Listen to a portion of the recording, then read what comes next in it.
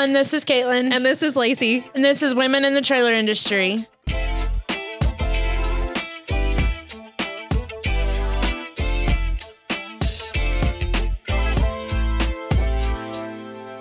Today we're going to talk a little bit about the importance of goals and then the importance of making sure those goals are on track. So here at the Trailer Parts Outlet, we have what we call rocks. And essentially for the rest of the world, those are goals. But for EOS that we've implemented, we call them rocks. And it's really just 90-day priorities that we want to get done. There's department level, there's company level, and there's individual level.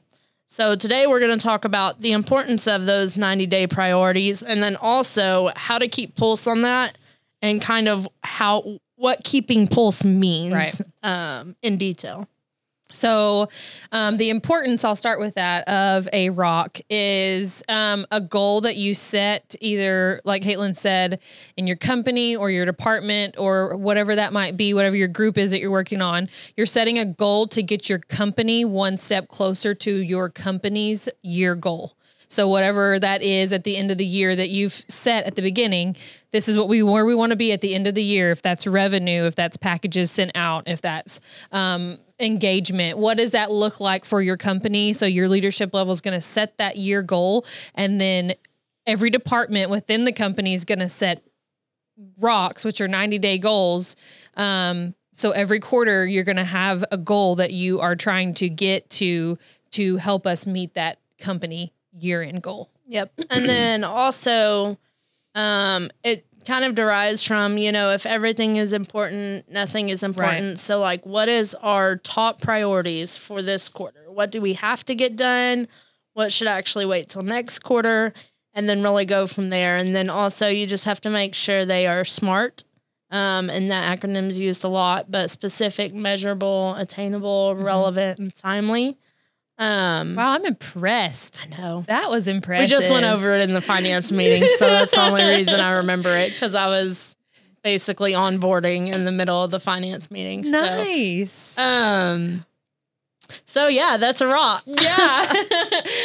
So one of the reasons why you set pretty much metrics or like check-ins, is it on track? Is it off track? What does that mean? First of all, you have to see, what does done look like? Mm-hmm. So what in your rock, this is what your goal is. What does done? If you say I'm done with that goal, what does that look like? So first you have to see what that is. Mm-hmm. And then you can set a metric. Weekly check-ins is how we do it. And you ask your team members, whoever owns that rock.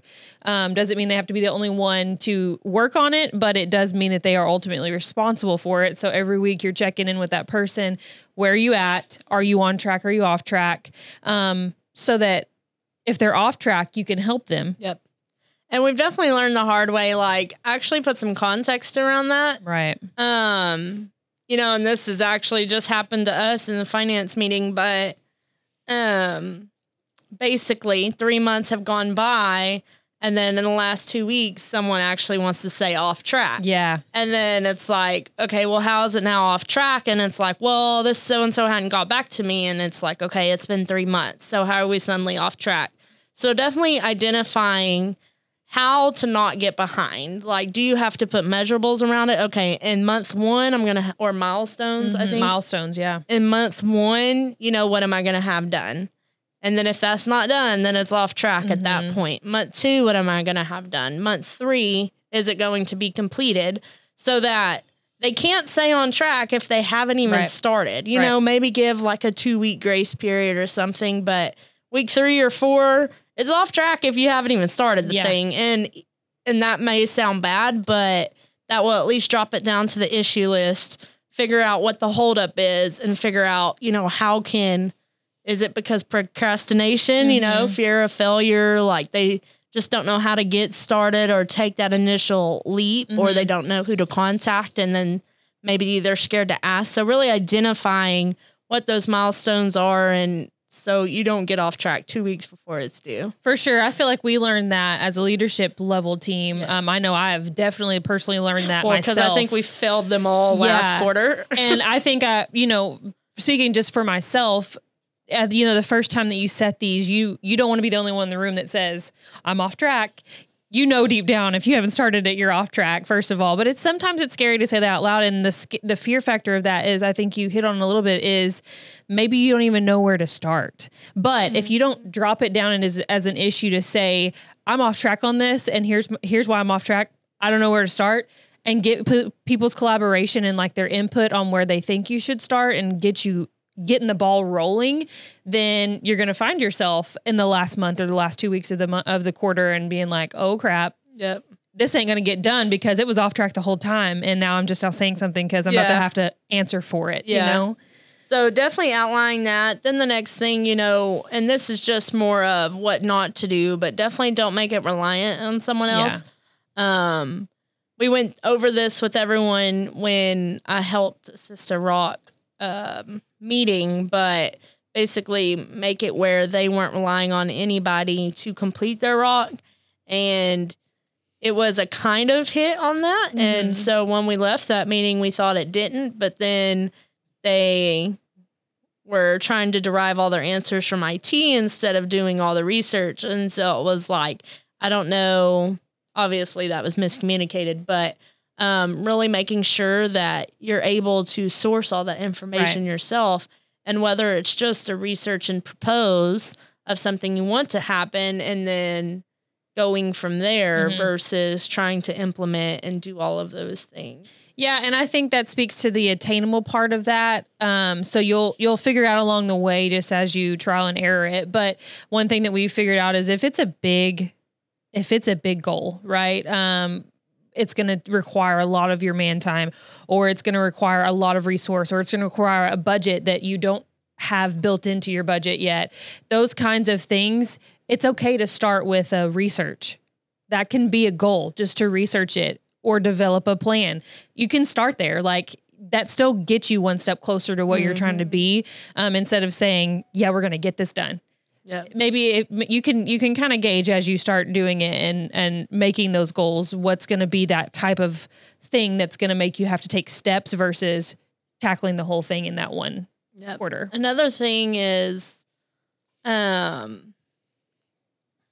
taking on too many. So it's kind of inevitable that we've experienced that you create your rocks, at least for the leadership team, at the quarterly, and then as kind of every week you go into a leadership team meeting, then certain things get dropped down to issues. And then you're like, I really have to take care of this, but I can't do it in 7 days. So that then becomes a rock. And so then it goes back to, well, now you may have 10 rocks and honestly, there's not going to be any way you're going to be able to get those accomplished, especially if you took one very big rock. Yeah. Like at that point, nothing else matters. And it's all going to have to wait, or someone else is going to have to take responsibility and do it. But just also, you know, keeping your rocks to, what is it? Timely, relevant, attainable, any of those. Yeah. You know, are you actually going to get it done? Are you actually going to be able to get it all done after you delegated or whatever? And then just really remembering that a good sweet spot is 5 to 7. You don't want to really take on more than that. And really department wise should be 3 to 5. So just staying within that scope will give you kind of an outline or a structure to know what you can do and what you can't. Yep. Especially on those big projects. And I mean, one of the last things that I want to talk about too is inevitably you are going to come down to that end of quarter. It is going to be crunch time. You are buttoning up the, you know, all the loose ends.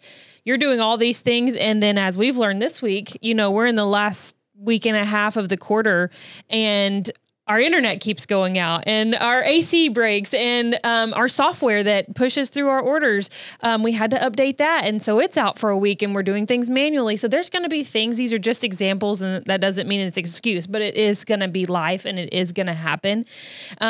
Maybe you don't save your files the right way and you lose all your videos. But I mean, this is one thing that is going to happen. And you got to prepare for it. It is life. And so if you're not checking in weekly and you don't know if you're on track or off track, if you're off track and crunching at the end, you're going to miss it. Like things are going to happen and you're not going to meet your goal. Yeah. And that definitely speaks to the point earlier of, you know, if nothing's been done that first month, then you're automatically off track because it's going to bite you in the butt when all this stuff happens and you can't get caught back up because the world is against you at that point. But definitely. So tell us a little bit about at the end of your quarter, what kind of percentage of accomplishment should you see? Well, that would be good if I knew that answer. But I want to say it's 90%. Yeah. 80%. For the leadership level, it's 100% done. Yes. On the company On the company aspect. rocks, yeah. And then for the personal level, it's 80% completion. Right. So. Yeah. See, I asked you because I wasn't sure. So. I knew 80%-ish. Yeah. Ish. So, but I mean, so there's no harm really done, but this is a tool that keeps you accountable. So then if you're constantly not hitting your rocks and if you're constantly not getting it done in a timely manner, then that kind of speaks to what you got going on, you know? This is a new implementation for our company. Everyone just this last quarter finally took their first rocks, I believe. And then, you know, this next quarter, all of them, you know, last quarter, we all got a feel for it. Then now they're all getting a feel for it. And so I'm excited to see what everyone's rocks will be for this next quarter or if they won't be taking any. Because they're scared to live it up. But it'll definitely be interesting to see the feedback from everyone and see how they perceived. And then also to even talk about, okay, these are all the things we've got accomplished as a company in this one quarter. And that's the cool part is going back on the, you know, this last quarter, when we were looking back, we were like, oh, we failed all of those. So we need to figure out what we're doing.